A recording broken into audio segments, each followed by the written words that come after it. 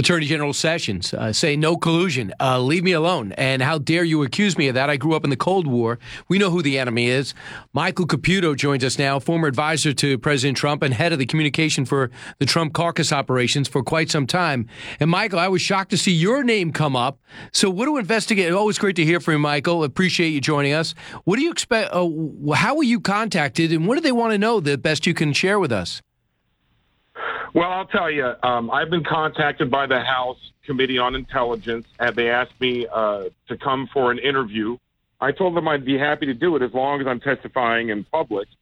And, they asked for document production, which ended up being a letter back to them saying, I have no documents where I spoke to Russians or anyone else about hacking or collusion. This is a witch hunt. It's a fake, completely fake scandal. And it's what fed into the violence that happened yesterday. It's time for this whole fake Russiagate thing to end. Well, first off, you did live in Russia for a while, right? Yeah, I was sent there by the Clinton administration to get involved in the Russian elections, as a matter of fact.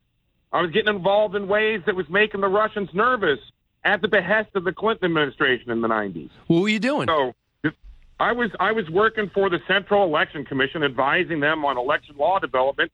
And then I worked on the side helping the Yeltsin campaign attract young voters.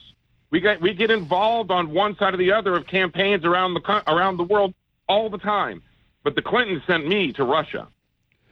That's so interesting. You were quoted as saying this: the only time the president and I talked about Russia was in 2013 when he simply asked me in passing what it was like to live there in the context of a dinner conversation. So what was your reaction when you found out that they wanted to talk to you about possible collusion? Well, it's been the same reaction I've had all along since they started this whole gambit in the summer and then returned to it after they lost the election. It's hilarious to me, but it's now, as far as they've taken this to the point where a Democratic campaign volunteer who deeply believed that the president, his advisors like me, were traitors, turned around and tried to murder Republican congressmen. This has gone way, way too far, Brian, and it's time to stop this whole canard. So Michael, the whole collusion thing seems to be falling on deaf ears when you have Senator Feinstein say we haven't seen anything yet. Clapper rubs his head a million times and says the same thing, and then you even have Senator Warner. We've seen smoke, but haven't seen what caused the smoke, and now it just seems to be blowing over. And now they're looking at obstruction instead. But still, are you going to come in and speak to the committee? Oh, sure. I mean, if I'm able to speak in public, I most certainly will, and my attorneys are talking to the committee. I believe in the committee process in the House and the Senate. I'm a former employee of the House of Representatives. I've worked on more than 150 committee hearings. I'm excited to participate in that process. If the FBI or the special counsel wants to talk to me, absolutely. I'll be part of the reason why they understand that none of this went on. Donald Trump was not interested in Russia any more than he was interested in Canada or any other nation that he wants to interact with. Donald Trump was not focused on Russia in any way in the campaign, and none of us ever even spoke about it. I'm longtime friends with Roger Stone and Paul Manafort. Neither of them ever asked me one thing or even breathed the word Russia during the entire campaign process. Look, this whole Russia collusion, delusion, it's coming apart at the seams, Brian. And the problem that you have is when you try to sell these half-baked, totally political accusations of treason to your base, you're going to find a nut job in there that listens to you. And when it starts falling apart, they're going to do crazy things. What happened yesterday in Alexandria is a direct result of this fake Russiagate scam put on by the Democrats. And the sooner we say that and everybody admits that, the better off we're all going to be. Carter Page and Paul Manafort, and now your name popped up late. First off, Carter Page says he's never met President Trump.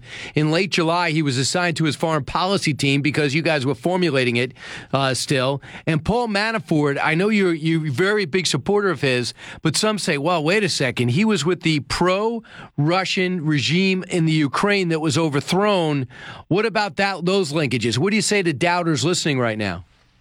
Sure, I can tell you, look, I'm involved in international politics, and I have been for 30 years. I was inspired to get involved in international politics by none other than Paul Manafort. I can tell you that I admired his work when I worked at his firm as a driver in the 80s. and I followed his trail into working in international politics, like thousands of other Republican and Democrat operatives in the United States every year. Let me tell you something. During the presidential election in Ukraine that Paul Manafort was running, more than half of his staff were Clinton operatives. You know, don't forget how many Democrats are deeply involved in Russia whose names never come up, like the Podesta brothers, and how many millions they've taken from this. I'd like Bill Clinton, who took $500,000 from a Russian bank that I used to work for, and I can tell you is controlled by the Kremlin. What about Hillary Clinton and Uranium One? For some reason, we're only looking at Republican operatives who have worked with Russia, just like we have all worked with all nations all around the world. International political consulting is an industry, but because you work with Russia or because you like Russian dressing doesn't mean that you're a traitor to this nation. And you are just saying, bring it on. In public, I'll answer questions. Why wouldn't you go behind closed doors? Why would you want to go in public? Well, I was in the Congress long enough and involved in the committee process long enough to know that the manipulation that goes on behind the scenes at these behind the closed doors events and the selective leaks that come after from the Democrat committee staff, it's a hanging hearing. That's what it is. And unless there's light at the end of the tunnel that I'm going to be able to speak to the American public, where Representative Jackie Speier smeared my wife and myself in front of a live television audience. Let me tell you something, Brian. I was away from home on a business trip when Jackie Speier brought me up in the House Intelligence Committee meeting on March 20th. Within minutes after she brought my wife and kids and myself up in her hearing, we started getting calls from around the country. Some of them were calling my wife a traitor who had just become a citizen 15 days before. Some of them claimed to be Antifa and that they were going to burn my house to the ground with my wife and children in it. And if that doesn't sound like the kind of violence that went on in Alexandria, I don't know what does. I'm telling you, this violence is pointed at all of us. Anybody, not just Donald Trump, not just his family, not just his business associates, but people like me who were in his orbit. And it's let me tell you something. Yesterday, the Democrats and Russiagate got their first blood count. There's no other reason for what happened. If the shooter only got his news from Rachel Maddow and the lies are pushed by just one side, you have to say what this is. And you have to say Alexandria is a crystal clear result of all these lies. Right. I just don't think Rachel Maddow or Bernie Sanders wants anyone to shoot anybody. You're not saying that. No, I'm not. I'm just saying that we all know that Rachel Maddow is way out over her skis on Russia, way out over her skis, alleging all kinds of treasonous behavior on my part and on the president's part and otherwise. When you have a nut job in the mix, and there's always a nut job in the mix, I've been working in campaigns for 30 years. They're everywhere. You're going to inspire violence if you don't tone down what you're saying. The Democrats know that this delusion is false. They put it together the day after the election, according to that book, Shattered, right after realizing that Hillary was never going to be president. They've got to take their foot off the gas, Brian. They've got to stop lying to their base just so they can raise money. Mike Caputo, our guest, longtime associate, no longer with President Trump, but a supporter. So Newt Gingrich is so concerned about Robert Mueller's investigation and the allegations and revelations that came out in the Washington Post that shows he's now being investigated for obstruction of justice. That's according to 5 separate sources, but nobody, not the New York Times or CNN, has a similar story, or Bloomberg or the Wall Street Journal for that matter. And Newt Gingrich came out and says Mueller is setting up a dragnet of obstruction, financial questions in every aspect of Trump's life and associates' lives. Very dangerous. The brazen redefinition of Mueller's task tells you how arrogant the deep state is and how confident it is it can get away with anything. He's really concerned. He says Trump's actions now a focus of the Mueller inquiry. What happened to Russia? Anti-Trump focus of special counsel. He's really concerned about the direction this is going. Are you? You know, I have a difference of opinion with Newt on this, and it doesn't happen a lot. But I have a lot of respect for Mueller. I have a lot of respect for the FBI. I'm sorry that the FBI got caught up in all this electoral shenanigans last year, and I think Comey, his fate was sealed when Bill Clinton walked onto the Attorney General Lynch's plane and was obstructing that day. I mean, unfortunately, the FBI, with this tarnish on their record and with so many politics swirling around Mueller, they have to work in a terrible environment. If what is leaked to the Washington Post is correct, yeah, then maybe I will be concerned. But I've seen too many of these stories fall apart for me to start wringing my hands over Mueller. And I'll be watching Speaker Gingrich and others' opinion on this to continue monitoring the situation. And lastly, Michael, your opinion. For instance, how long have you known Donald Trump? Since 1988, but I've been working close. I was working closely with him since 2013. In your estimation, I never thought there was collusion. I wasn't close to the campaign, but I was an observer 4 blocks away. I know Russia could not have delivered this election. My goodness, he couldn't collude with the Republican Party. No one even knew what you guys were doing. Everyone thought that you were, putting together you were doing this with mirrors. No one thought you'd get the nomination. No one thought he'd be president. There's no way he would collude with another country who's clueless about our system in order to win. But having said that, why do you think that he is so emphatic about stopping it to the point of maybe hurting his own case by firing Comey the way he did and tweeting the way he did?